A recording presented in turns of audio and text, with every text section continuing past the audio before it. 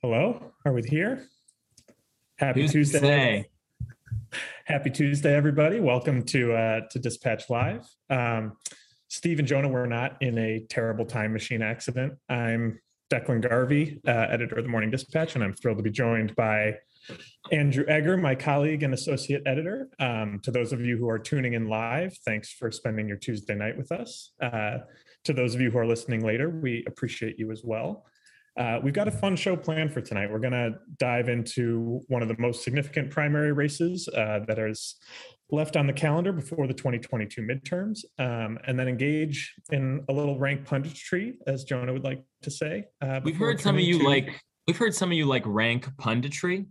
So we're gonna try our hand. We're gonna dabble. We're gonna dabble. We'll see if we can hang with the big boys. So, and then we'll turn to your questions, both about the news and about the dispatch and anything else that you've got on your mind. So does that sound good to you, Andrew? It sounds good. Yeah, we were also told but when we were kind of brought on to do this to cover Dispatch Live, that we should maybe share some stories of our having been here for a long time, because we have been here for a long time. I'm going to quit Slack so you guys are not assaulted with notification messages, which means, Declan, you are going to need to be the one who is grabbing those sorts of things as they come in. See, we're amateurs at this sort of thing, but we're doing what we can. I guess to begin with, should I let you do it? Do you want to ask me why I'm where I am, or should I just launch? See, where are you, and why are you where you are? I'm glad you asked, Declan. I'm in St. Louis, Missouri right now. This is not, unfortunately, my home. These are not my books and bookshelves. I am from St. Louis, so these books and bookshelves belong to my parents. But the reason that I am here, other than to see them, is that there is a big primary happening in about 2 weeks in Missouri. Missouri used to be a swing state. Not so much at all anymore. It's basically just red now. So the big election that matters when Missouri is on the calendar is the one that happens now, which is the Republican primary for U.S. Senate. As it happens, it is Senator Roy Blunt, longtime fixture of the Republican Party, kind of high up in leadership, basically an establishment Republican, very interested in deal making and just kind of like keeping the wheels of industry turning in Congress.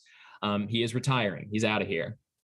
And so it is a wide open Senate primary to replace him. And there is a pretty remarkable cast of characters who are all lined up for the job. Maybe to go from, is it too editorial to go from least interesting to most interesting? Let's do. Let's go in inverse order. Hooked. We'll go in inverse order of polling. That's probably the easiest thing. So there's Billy Long in fourth place out of the contenders who kind of matter. From the rural southwest of the state, he's a former auctioneer, not polling very well. Interesting guy though. Then there is, in a basic tie for second, there's Vicky Hartzler, longtime congresswoman, basically a movement conservative to the extent that still means anything. And then there is Eric Schmidt, who is the current attorney general of the state. Relatively, so basically straddles the line between kind of establishment guy and Trumpy sort of new Republican. Signed on, for instance, to Ken Paxton's election certification lawsuit in the wake of the 2020 election, things like that. But then the front runner for now, for who knows what reason, is Eric Greitens, who you may or may not remember if you've ever followed Missouri politics. He was run out of town on a rail in 2018. He's the former governor of the state. And he got into some real bad scandals in 2018 of an extramarital affair nature, where a woman, his hairdresser, actually accused him. They had an affair, and then she came forward to accuse him through a weird set of circumstances. She actually didn't first bring the allegation forward. It was her then husband who she was kind of confessing this all to, who he leaked it later. But anyway, that he had done some really kind of weird, not your grandfather's extramarital affair, maybe is the way to, there was bondage involved and some coercion and a nude photo that was taken without her consent, allegedly. This is all allegedly, I should say. She alleged this, he denied it all. that he had taken a photo of her in his basement nude in order to blackmail her against coming forward with the affair. So that was all not so good. He already did not have a lot of super close allies in the legislature, so nobody really had a problem when Republicans investigated those allegations and found them credible. It was not it was not a huge problem in any of their kind of inner monologues for them to basically say, yeah, we're going to move forward with impeachment. And he resigned to get out from in front of that. So he quit. Josh Hawley, current U.S. Senator from Missouri, was one of the leaders in pushing him out, right? He was Attorney General at the time. Yes. Thank you for mentioning that, because I was going to forget. Another weird wrinkle is that, yes, Josh Hawley, his office was sort of front and center in investigating this and some other scandals that were going on at the time for Greitens. And he basically said, yeah, these things are credible. And at the time, Greitens really threw him under the bus. He said, Josh is better at press conferences than he is at the law. He's aiding and abetting the left and helping me out with all of this. At the time, Eric Greitens was the more powerful of the two Republicans. Hawley was at that time running for Senate against then incumbent Democrat Claire McCaskill. And it was kind of like, wow, Eric Greitens is kind of stabbing Hawley in the back here. It might be the thing that undermines his election chances. It turned out Hawley was fine. Hawley, known to be the kind of guy who remembers this sort of thing, an ambitious man himself, like Eric Greitens, did not endorse Eric Greitens in this race. He endorsed Vicky Hartzler, one of his competitors. But it's been known for a long time, and I don't want to spend the whole hour talking about this or anything. I definitely could. It's very interesting to me. But it's just one primary. It's been thought for a long time Greitens both has a very low ceiling and a very high floor. The reason being that there was kind of a significant portion, a minority, but a large portion of the Republican electorate who kind of thought he had been ill-used the first time around. So it was kind of thought maybe he's going to hover at a pretty stable 25 to 30% in this primary. When he comes back, kind of swinging waving the MAGA flag, endorsed by, I don't remember exactly how all the endorsements line up. He's paying Donald Trump Jr.'s fiance, significant other, Kimberly Guilfoyle. Yeah, she's on his campaign. He's affiliated with Steve Bannon. So he's very much running in that kind of very online MAGA media space. So he's got 25%, 30% of Republicans are going to likely show up and vote for him. So the question is, who's that other 70% going to go to? And it's been, before even all these other candidates that I talked about, before they all hopped in the race, it was like, well, maybe it'll just be one or two people and he'll place second. And now there's no runoff in Missouri. He might be able to win with 25 or 30%. So that's that's an interesting thing. That's what I'm out here covering this week. So what? It's obviously incredibly interesting to see who's lining up behind who in this race. Hawley is Hartzler, I believe, Representative Hartzler. Schmidt, as a current state official, has a lot of backing from the legislature and things like that within Missouri, kind of the more local angle. And then there's kind of the big fish, which is Trump hasn't necessarily weighed in, other than to say probably not Hartzler, which by process of elimination kind of leaves you with either Schmidt or Greitens. But what is your thinking on where that goes? Right. Yeah. So, I mean, you hear very different things from different Republican strategists, obviously, because I think the kind of implicit understanding is that in a race like this, where everybody is sort of trying to assume the mantle of Trump in their campaigning, and where the race is already neck and neck, if he comes into the primary, it seems very likely that it will be determinative. I've talked to people who even think, Billy Long is polling at like 10% right now, but I've talked to people who are like, sure, yeah. If Trump came in and endorsed him, which so far, Billy Long is the only candidate in the race that Trump has really said nice things about. He sent out a really goofy statement like a couple of months back where he's like, I wonder if the great people of Missouri have looked into Billy Long. He's great. And he literally says in the statement, this is not an endorsement, but I'm just asking, and so he gave the boost to Long there. And then, yes, about 2 weeks ago now, he sent out another statement where he basically just said, I'm not endorsing anybody, but I know who I'm extra not endorsing, and that's Vicky Hartzler. It's sort of a weird thing. Yeah, I mean, she is like I said, long time basically just kind of movement conservative. She is the person who I think scans most as an establishment. The way to put it, maybe not like your typical idea of like what an establishment Republican looks like, but insofar as there is like a party establishment in Missouri, she has been embraced by them. So like a lot of Blunt's own people have been helping her out. She's endorsed by a lot of current Republican senators, more than anybody else. She has I think five or so, and Eric Schmidt has two, Mike Lee and Ted Cruz. So it's that sort of thing, and also she came out swinging very hard against Greitens, so she's kind of alone in doing that among the current field. So not an incredible surprise that Trump sees her as not his go-to guy. It's kind of interesting. I mean, there's a lot of outside spending coming in against Greitens, just kind of from outside Republican groups who don't want to see him win the primary, because A, then he would be carrying forward the flag, and that's kind of embarrassing all on its own. And B, because in theory, he is, even though I don't necessarily buy this, enough of a liability that he could actually put the seat back in play, right. which Missouri Republicans have a memory of that. 1 decade ago, they kind of fumbled a winnable seat back to the aforementioned Claire McCaskill, because the Republican who had gotten into the general election against her just complete campaign implosion, and she kind of coasted to re-election.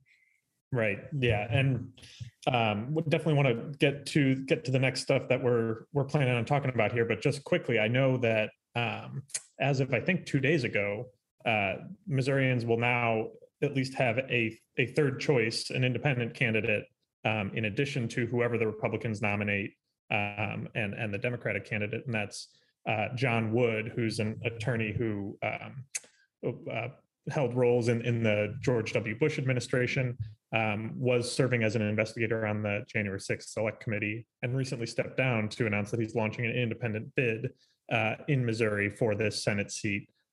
He just got over the signature requirement that's needed to get on the ballot ahead of next month's primary. And, people are talking about whether he's in it to actually try and win. I think that's far-fetched, and even he knows he's probably not going to likely win. Is his impetus for getting in basically a break class in case of emergency and Eric Greitens wins the nomination and throw it to the Democrat?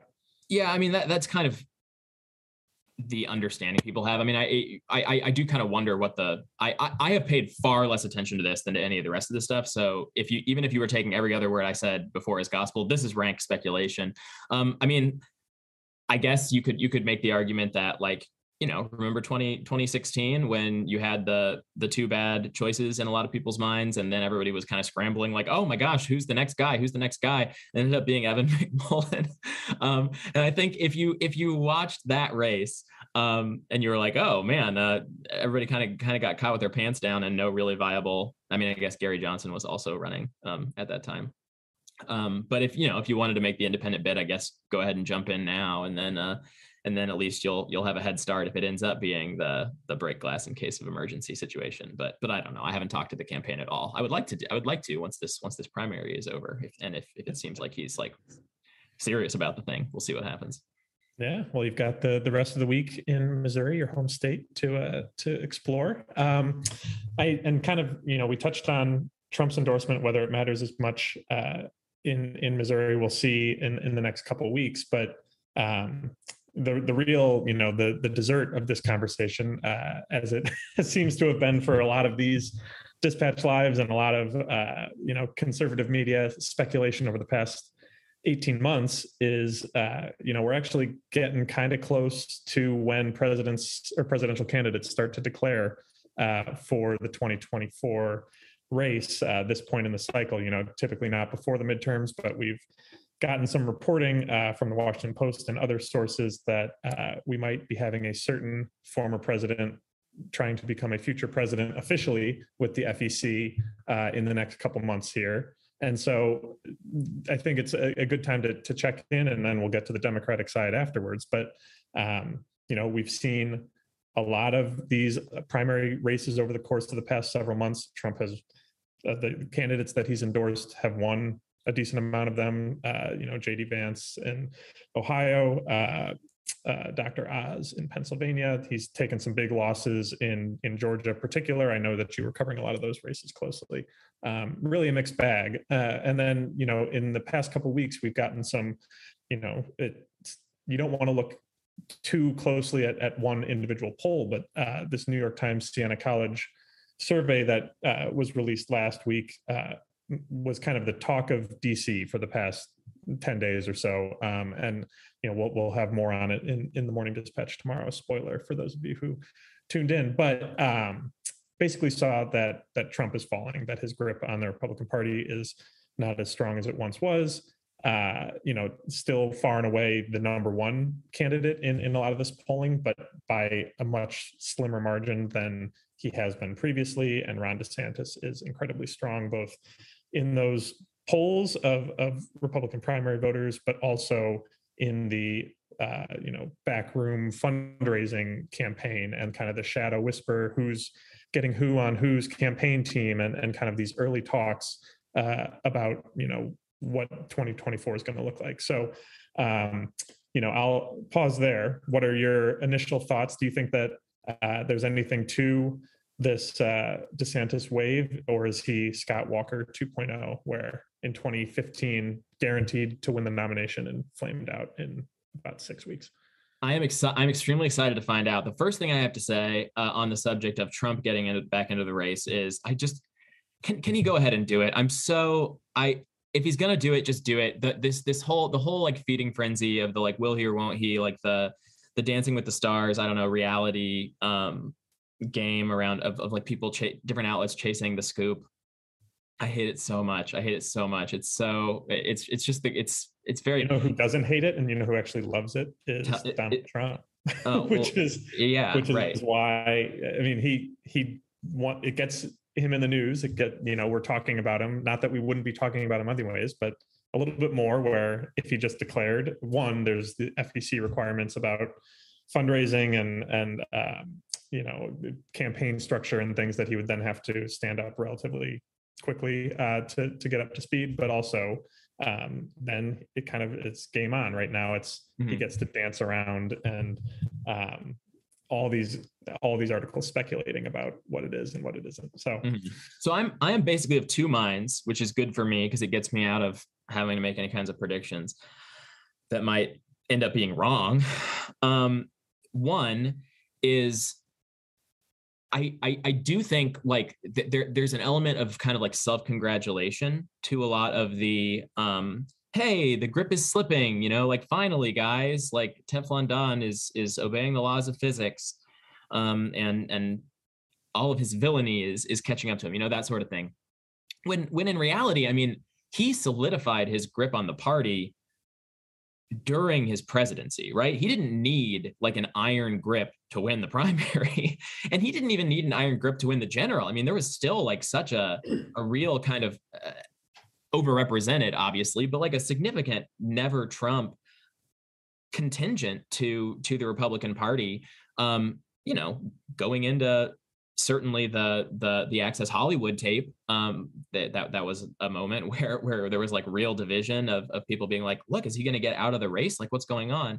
And he still won, and he still solidified the party behind him after the fact, just by kind of the sheer exercise of raw political power, and wielding what at the time was sort of a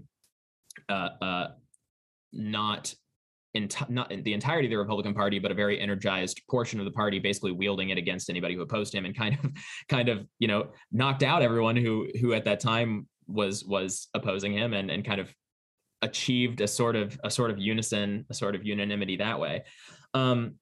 So I don't know what to make of those things. I certainly don't see Donald Trump slips among Republicans as in and of itself evidence that he would not win a Republican primary. Obviously, right. Right. It all depends on how the rest of the field shakes out, obviously. Right. So, right. And I think that's part of the reason why he's leaning towards this early announcement. It's been the shadow campaign for a couple months now, but him officially announcing, whether it's in September, as it has been reported in a couple different places, or shortly after the midterms.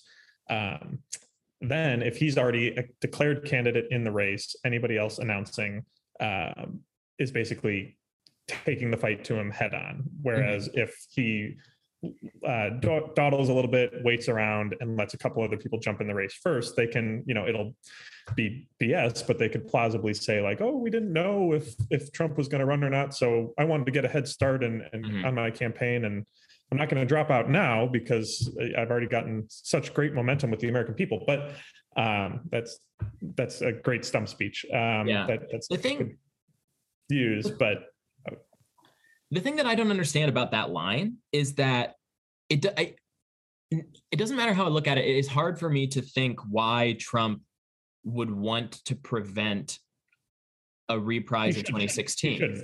Right. The only way I think the best chance that he has at actually securing the nomination is an enormous field, and that's not to say that he won't win it if it's just him versus one or two other candidates. But Nikki Haley.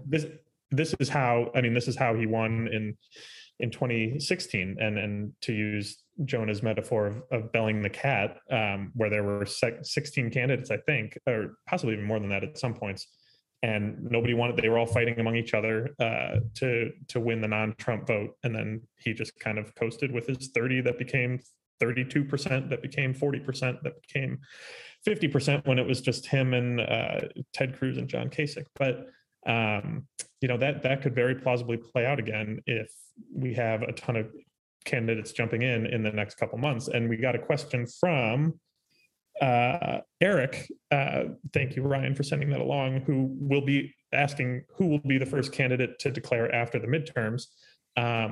It's a great question. If it's not Trump, if he's already in as of September, I could see Tom Cotton being a candidate for one of those early slots. I could see Mike Pompeo being a candidate for one of those early slots. I mean, if you've been following Pompeo and Cotton's travel schedule over the past several months, I think they very well could have spent more time in Iowa and New Hampshire than they have in Arkansas and Kansas, respectively. They are at every family leader dinner in Iowa. They're already kind of hosting town halls or Republican Party events in these states. They're in, I think, is a pretty clear sign whether or not Trump decides to run. There are some other candidates, I think, that have been making similar rounds, Tim Scott being one of them, Nikki Haley, Mike Pence, obviously, I think is going to run no matter what. And in terms of who announces first, it's really the people who I think need to build their name ID the most that will be doing that. You look at who were the first candidates to jump in 2016. I believe it was Rand Paul and Ted Cruz, who had just been elected to the Senate a handful of years earlier, kind of needed to build up momentum a little bit outside of their kind of initial grassroots niche. And I think we could see that, that Tom Cotton probably does not have a name ID above 20% nationwide would be my guess. And he's somebody who's going to need a lot of time. Yes. So I think the least likely candidate or the most likely to announce early are the candidates that are going to need the time to build the momentum and build the operation. Like Mike Pence doesn't need to announce right away. He's already known. He's a known commodity. And, he has his campaign team and staff that have kind of been with him through the vice presidency. And but there will definitely be some jockeying that starts relatively quickly. I did want to say, to go way back when you brought up Ron DeSantis, and I don't expect him to be hot off the blocks announcing either. But as far as the Scott Walker comparison is concerned, I think there is no comparison. I think that Scott Walker was the front runner because he'd been in the news a lot, right? I mean, like he'd had some really big wins. I think Scott Walker, if Glenn Youngkin were the guy who were going to jump into the race, and just get his name out there, I would see him as kind of comparable to Scott Walker, just in terms of a guy who became kind of like a guy that every Republican feels pretty good about for a while.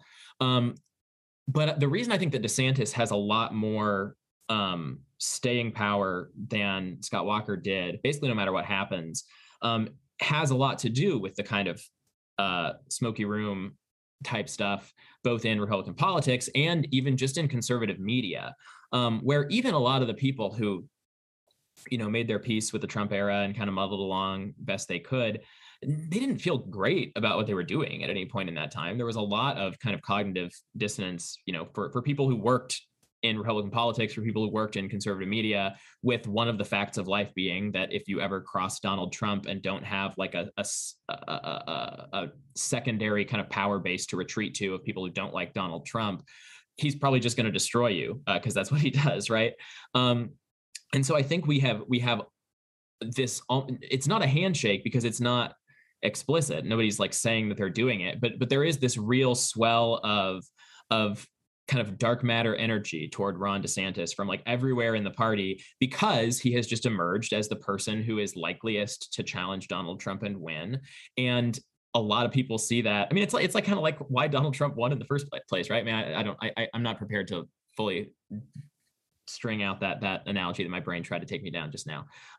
But it's it's every publication, even the ones that are really still kind of kind and complimentary toward Trump, you are not seeing conservative media knock Ron DeSantis. You're just not seeing it. I mean, they're ready to go. They're ready for him to like be their guy to take them forward into the next era, and that's powerful. Scott Walker didn't have that. I mean, he was the front runner in 2015 or whenever it was that he started to be the front runner, but it wasn't that there was any kind of consensus. That was just kind of what people were saying to pollsters. And there was a sense that it was going to be a wide open field, and whoever won out would win out. And I don't think that's kind of the flavor right now. I think people know. Scott Walker was in the news a lot in the months and years leading up to that race because of the recall effort in Wisconsin. There was kind of a natural rallying around the flag effect among Republicans nationwide. But one thing that DeSantis has done this really since Trump left office, DeSantis was first elected in 2018, but really kind of kept his head down for the first couple of years as governor. Did a lot of actually pretty interesting kind of limited government conservative environmental action in Southern Florida, and wasn't really becoming, a culture warrior that he's known as now.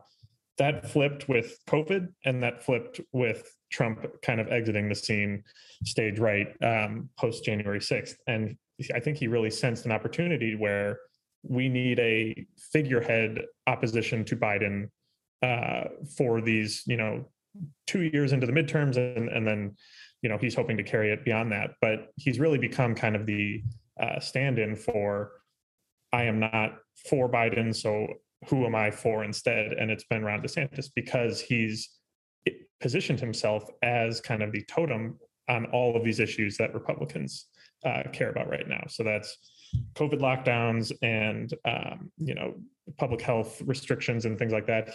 That was actually something that from the beginning of the pandemic, he's been far more laissez-faire on that front and opening things up. But he's really inserted himself in these bigger fights about education in schools using the House bill. I'm going to forget the number. It's "Don't Say Gay" is how it's known. It's not necessarily the best description of the bill, but so he's kind of inserted himself into that fight. He weighs in all the time on what Elon Musk is doing with Twitter. Has nothing to do with him being governor of Florida, but by saying that he's going to direct his attorney general to investigate whether the SEC is harassing Elon Musk, that he gets to go on Fox News and talk about Elon Musk. And that's something that, plays very well with the base. The same thing happens with a lot of the other big tech stuff. The Canadian trucker protests earlier in the year, DeSantis was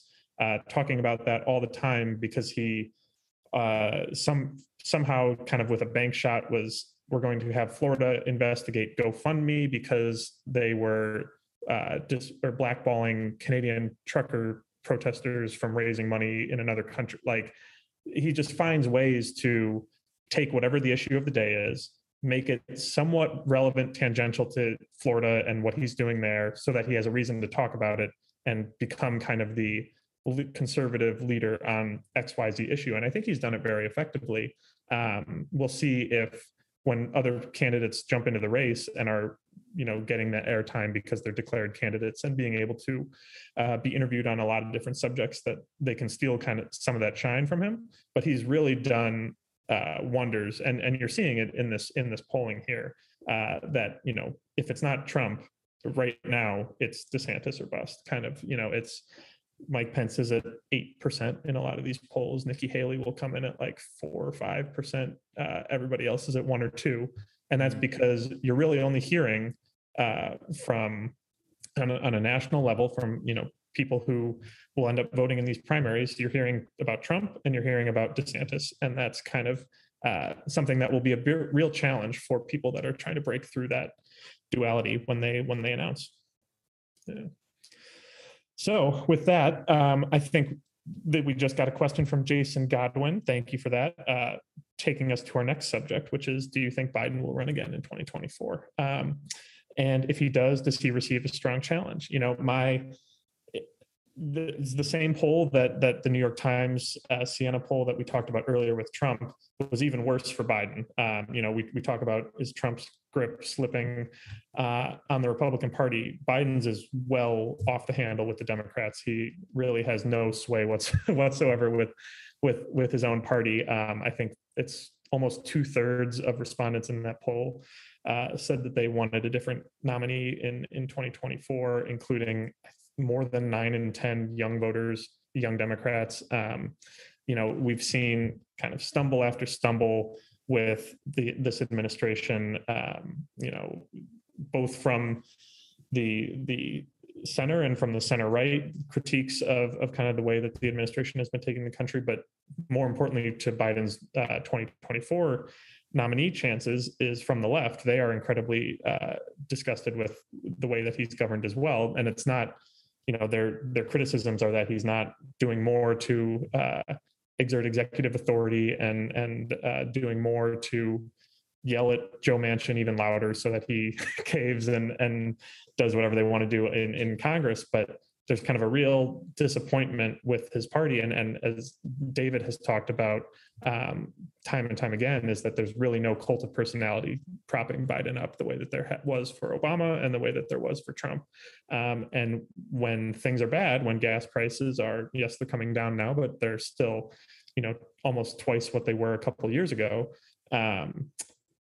There's not much there to sustain kind of a prolonged renomination fight. So, Andrew, do you, just going completely off your gut feeling, I know you're incredibly plugged in with the Democratic Party and what's going on there, but do you think that he is the nominee in 2024? It is not at all implausible. Am I allowed to just say this? Oh, sure. Gut feeling. I'll just say gut feeling, right? That's what you asked. Yeah. I think he could totally not be the nominee in 2024. I mean, it's not like the Democrats have done a great job just kind of sweeping in their preferred candidate the last few times. I mean, he is the president. That helps. It helps when you are already the president. But I don't know. I mean, I don't think Bernie Sanders is likely to run again, so that helps. Now you got me thinking about all the other people who are maybe going to run, and now I kind of want to say maybe he will be the nominee again. I don't know. It's kind of the same thing, right? I mean, like think about where the Republicans would be right now if Ron DeSantis had not emerged as kind of the likely next guy. Like, you need to coalesce around a next guy, or you will not successfully challenge the guy right now. And I don't know. I'm not sure who that would be for the Democrats. I mean, they have plenty of time to pick one. Right. Right. But the problem is all the people who it would be ran against him in 2020 and lost really badly. Yes, Buttigieg and Sanders performed well in kind of some of those early nominating contests, but once you hit South Carolina and Super Tuesday states, Biden just ran away with it. And obviously, I don't think if we redid that now with Biden being 4 years older and kind of seeing what the last 4 years were like, might play out differently. But well, yeah, I think that's the big thing, right? I mean, I don't know how you recapture kind of the sense that got Biden elected president, which was, here's the guy who's going to be kind of the steward of the return to normalcy after this insane aberration of the Trump years and COVID, and I don't know what all. I mean, those are the big two for Democrats: Donald Trump being president, and then the pandemic. And that basically carried him through the primary, and then it kind of carried him through the general too. I mean, it was kind of the cult of normalcy, right? I mean, it was the return. It was and that's the way he talked all through there. It was governed for all America, and I think he's kind of governed in a way where he has. I mean, I think he is in certain respects trying to appeal to various groups, or at least trying to. Is it maybe fair to say that he's sort of trying to keep each interest group as unmad at him as possible? He's like, oh no, like the social democrat kids are really mad. Let's like make some sort of lurch in the direction of student loan forgiveness, and oh gosh. Republicans are doing immigration jonesing again. We'll keep Title 42 going for a little while and just kind of try to string it along. But there's no real unifying vision, and there's no real like central constituency. And it's being anti-Trump was that vision for a really long time. And right. It's not and enough. It worked then because Trump was president. Right. But now Joe Biden is the president, and it's harder to do. So I think there was a report in the Washington Post this morning from Matt Visor, who's been a really good documentarian of the Biden White House and kind of his line of thinking over the past 18 months or so, and basically saying that Biden, he has said every time he's asked, he said he's going to run again. He has every intention to run again.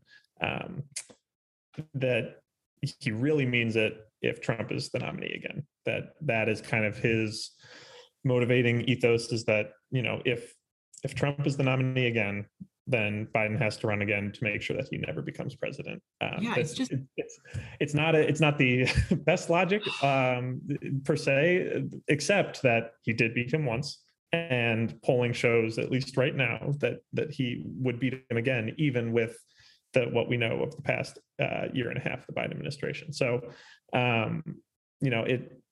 I don't necessarily think that Biden's the best position to stave off a Trump comeback in 2024. I don't know who that is for the Democrats instead. I mean, I have my Colorado Governor Jared Polis, moderate, normal guy campaign teed up, ready to go, but I don't think that Democratic primary voters are where I am on that. And who do you see as the 3 or 4 likeliest people to step up? Wait, I wanted, but before we go to that, I did want to get your thoughts on your hometown hero, the man, the myth, the legend, J.B. Pritzker, right? I mean, he's suddenly generating Oscar buzz. I don't know what's going on with that. He did contract the novel coronavirus today, so hoping for a speedy recovery for him.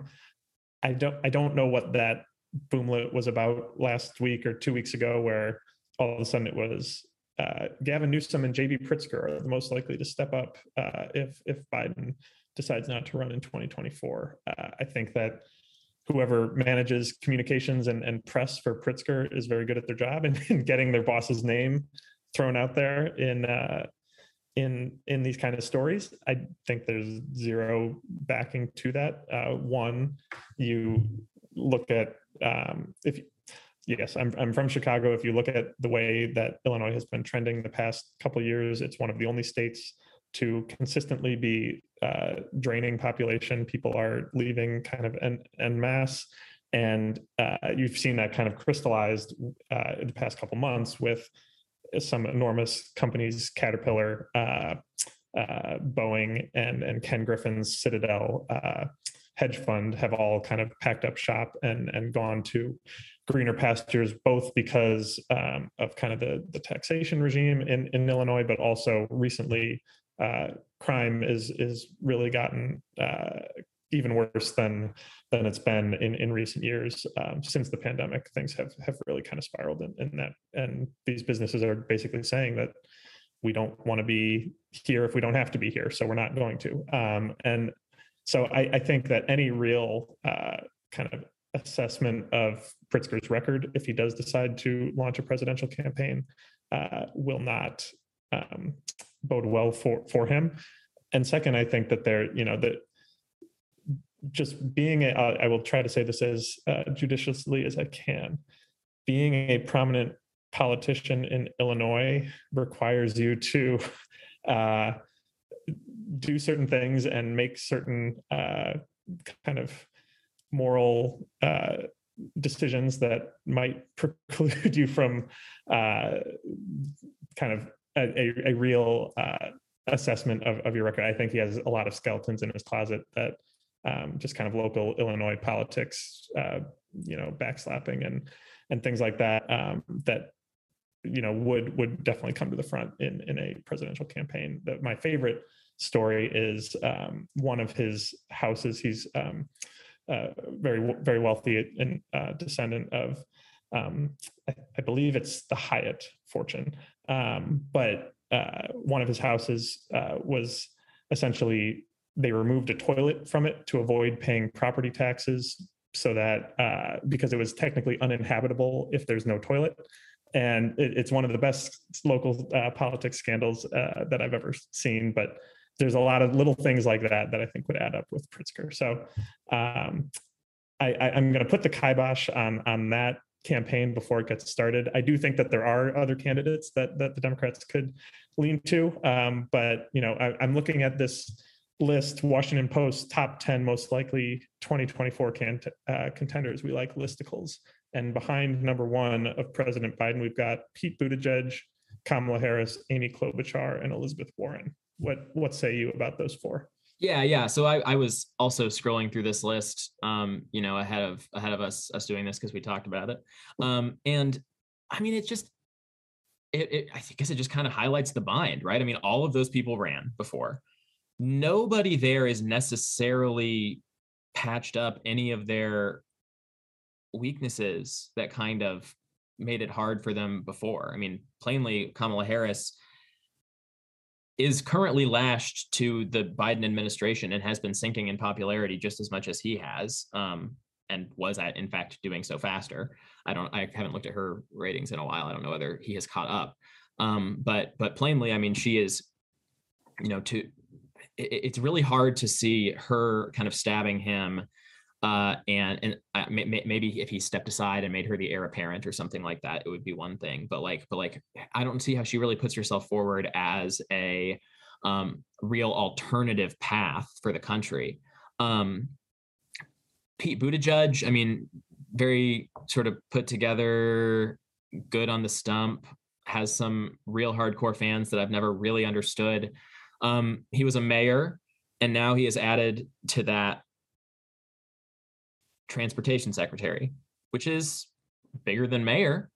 I haven't looked. Are there other transportation secretaries who have gone on to do great things? I don't know. Amy Klobuchar, I personally have always had a soft spot for Amy Klobuchar. I covered her campaign in Iowa. I don't know. I guess if there's anybody on this list who could theoretically pick up the Biden has kind of been a failed president in certain ways. She wouldn't actually say it that way. We need a new leadership, and it needs, but also we're maintaining the kind of moderate lane. I could see if there were energy to capture there, that she would be the one to capture it. But it also kind of seems like that's not where the energy is going to be. It almost, I mean, I feel like if anything, it's going to be the left, right? I mean, it's going to be, look, it was Hillary before. Hillary beat Bernie and she tanked. Biden beat Bernie and he actually won his election incredibly because do you remember what the country was like in 2020? And he almost lost also, by the way. And then he had 4 really unpopular years. So you can totally see what the argument is for the former Bernie crowd. Their problem is who's their next figurehead, and it's not clear at all. So I mean, unless AOC will be 35 by 202024. That is true. That would be. I can't see it. I mean, I can't really. Can you see that happening? It doesn't seem. No. Yeah. No, not yet. But with that, I know we promised we would take some more listener questions. And in the description of this, we also opened ourselves up to kind of a general AMA about working at the Dispatch. We've both been here for the whole time. Me, like 2 days more than Andrew, which is, I never let him forget. But you know what, Andrew, what has been your favorite part about uprooting and moving to a startup 3 years ago that is now no longer a startup, I guess? Yeah, it's weird to think about. This is the longest I've been in a job. It was 2 years at the Weekly Standard, 1 year at the Bulwark, and now 3 here at the Dispatch. My favorite thing about it, I don't know. That wasn't a good question to ask. Okay, so here, no. I started to. I couldn't think of something, so I started to savage the question. But in mid savaging, I thought of an answer. So the question's good again, in fact, and the answer is this.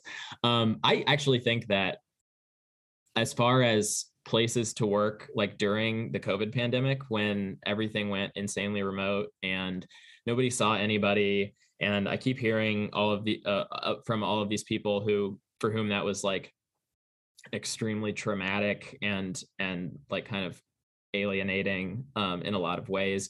I honestly felt like I had a work community still for all of that time with you and everybody else. Of course, we were both.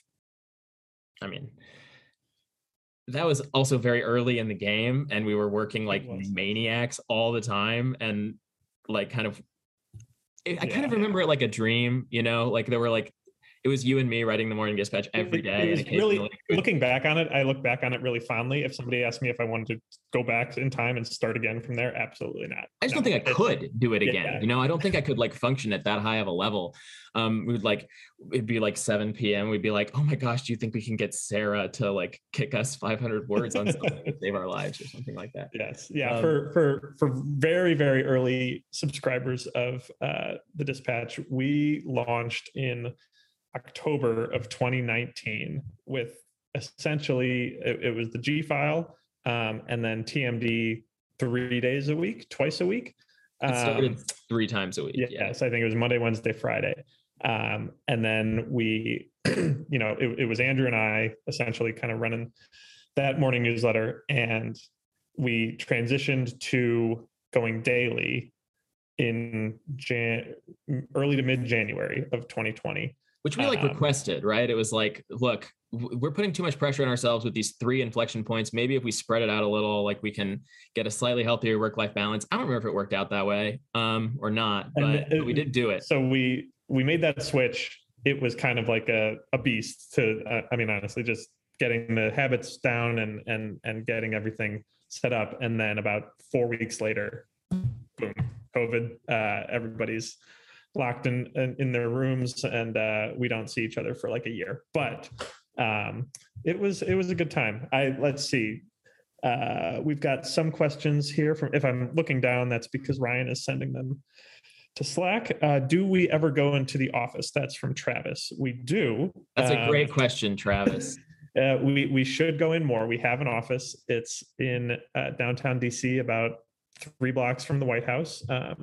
Andrew and I share an office with the other editor of the Morning Dispatch, Esther Eaton, who joined us in late March and has been a fantastic addition to the team. Saved Declan's life.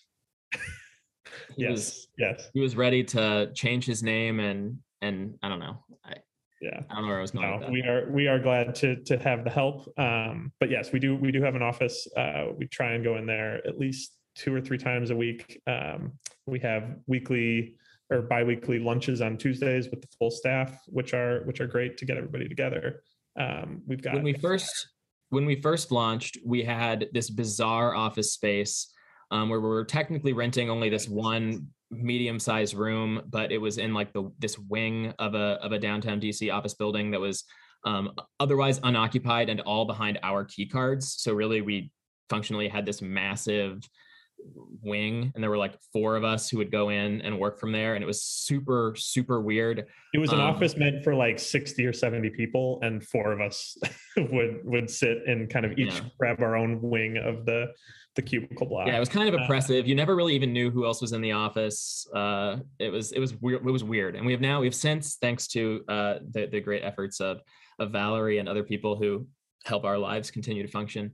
And we've moved into a much cozier, different office building in a different part of DC. I mean, I don't know who cares about any of that. And now we have the opposite problem where we are staffing up, and suddenly the cozy space is like, where are we putting all of these people? We have interns right now, and they kind of huddle in a pod.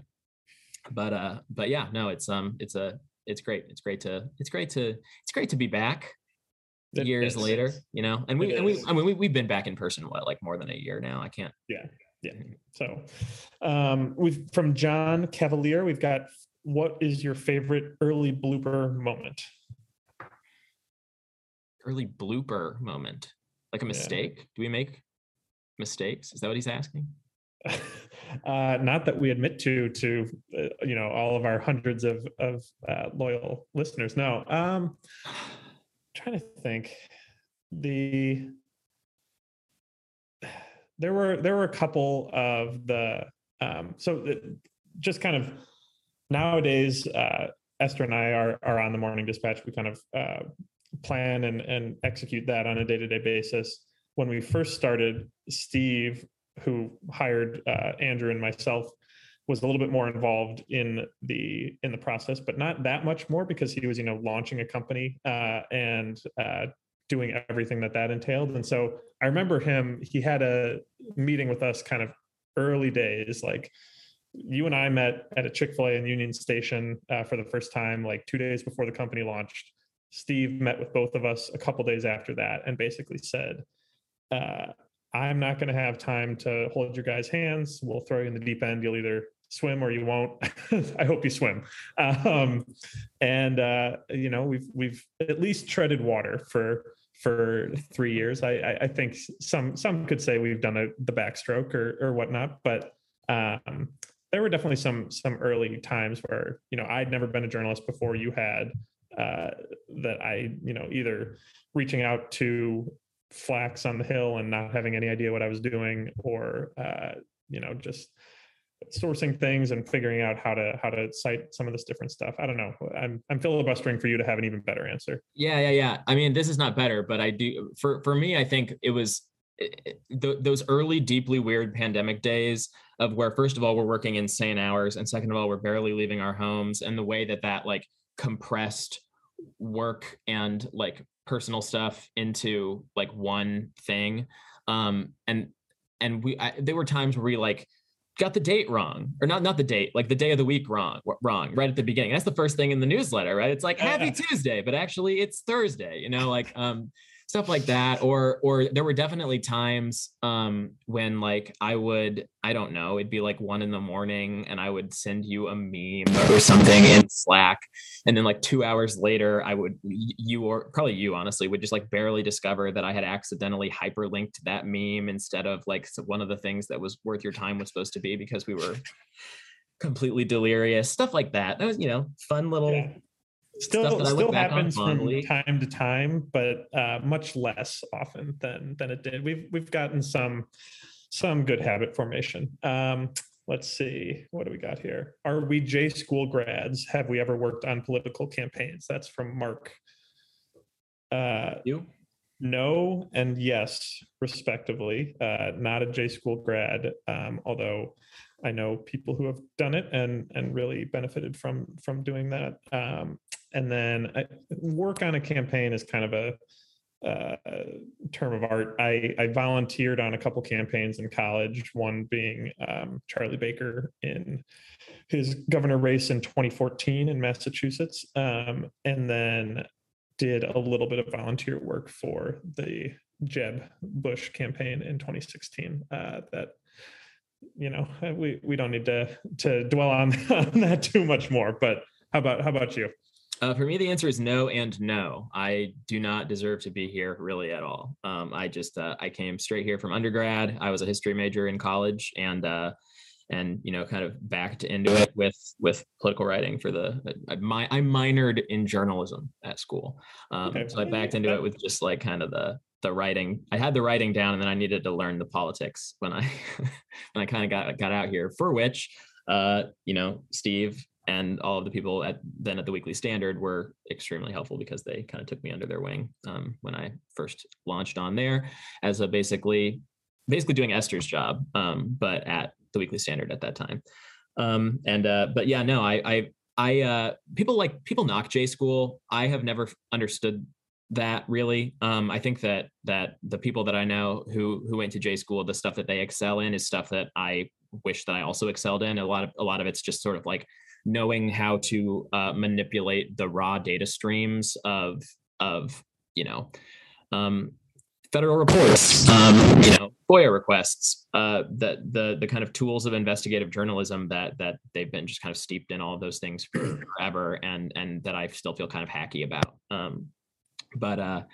But never had the pleasure. Who knows? Maybe we'll go someday. Go back to return to education. Lifelong learners. Yeah, right. Yeah, we've got a couple more, and we've got a couple more minutes. So let's do. Okay, see, I've got a serious one and a less serious one. And if anything else comes in through the transom in between, we can try and get to it as well. But somebody try to submit a like slightly silly question. We'll get that like. Yes. So this is from Amy. Being young in your careers and in the polarized state of our culture and media, what do you do to stay unbiased? And how have the more experienced dispatch staff been an influence? What do I do to stay unbiased? I think a huge part of that, at least for me, has always been the more I let kind of my work be the entirety of my life, the harder it is not to kind of get swept up in the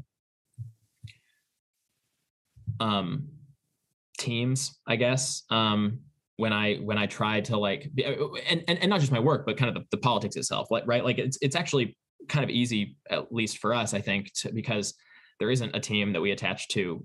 There isn't really a team that wants us, honestly.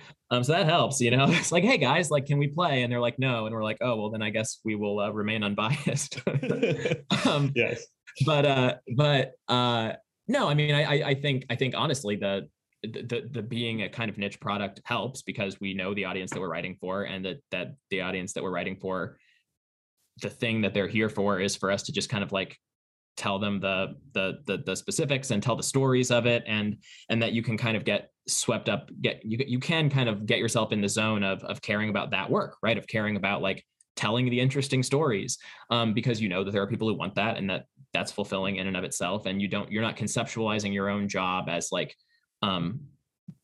being helpful in like kind of some grand cosmic sense. At least that is the way I have felt about it. I have forgotten the first half of the question, and also you should say your thing. Well, my thing, I would say, I mean, what really has helped me is I quit Twitter about a year ago at this point. I think that was a pretty radicalizing force for evil in my life for a while there. And what I replaced it with, because I still have to read the news, a lot of it, and I probably read more of it now than I did when I was on Twitter. But basically, what I do now is I've set up what's called an RSS reader that you feed a bunch of different news outlets into, and it spits out pretty much everything that they publish on their website. It's really helpful if you want to read the headlines of like 1,200 articles a day, which morning newsletter editors kind of have to do. And what really helps me with the unbiased nature aspect of it is having a really wide diversity of sources that I put into that, and that like just reading so that I have my own personal opinions. Like I don't think that will shock anybody because we all do, but I don't think it makes good sense to pretend otherwise just because you're a journalist, but I want to always be presenting the arguments in the most fair light possible. And that means understanding what the most, even if I disagree with something, understanding how could somebody come to this viewpoint differently than me, and why would they? What are the what would drive somebody to think this, and taking the time to understand that, in part because I just come across it naturally as I'm like reading all these articles throughout the day.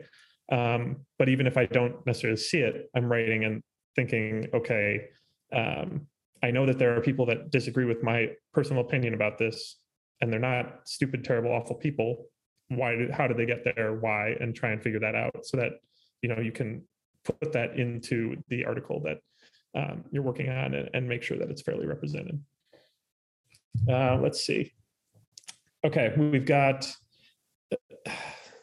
All right, I knew somebody was going to finally ask about the mustache. Thank you, Carmen, for that. Yeah, if we were doing this tomorrow, it would be gone. But basically, I had COVID about a month and a half ago, and decided as a fun treat for myself that I would grow a mustache to deal with the boredom of sitting in my parents' basement in Chicago. And then it turns out that my fiance actually really liked it, unfortunately. And so it has stuck around for the rest of the summer, kind of solidified by the Miles Teller Rooster Top Gun craze that has swept the nation. But it's not a long-term thing. And, I gave serious thought to getting rid of it right before we got on the camera here, but I did not. So you're welcome. All of you Dispatch listeners are among the last people that will ever see this. So, and then last question, I think, and then we can call it a night. Thank you to everybody who stuck with us. Is which is a better baseball city, Chicago or St. Louis? And you have the harder case to make, so I'll let you go first. Why is it a harder case to make? Scoreboard. Is that all you got? No, that's the big one, though. I mean, you can kind of. Weren't you guys supposed to be a dynasty right now? What happened? I don't know. Like it's I've never been to Wrigley. I've heard Wrigley is lovely. I think Chicago's a great baseball city. You're supposed to make it contentious. People tune in for the heated debate, and yeah. I just think if you're from Chicago, you kind of have to make it contentious. And if you're from St. Louis, there's no need. All right. Well, yes, congratulations on your slightly above 500 season. You can squeak into the third wild card slot. And, yeah. I guess if making the playoffs is your bag and not doing anything with it, then the Cardinals are a great franchise for that. But yeah, and then also winning 12 World Series was the other thing. Yeah, but like what, 10 years ago? 11. Wow. 11 and 16. As opposed to 6, which is much more recent. 6 and Wrigley Field is the best place on earth.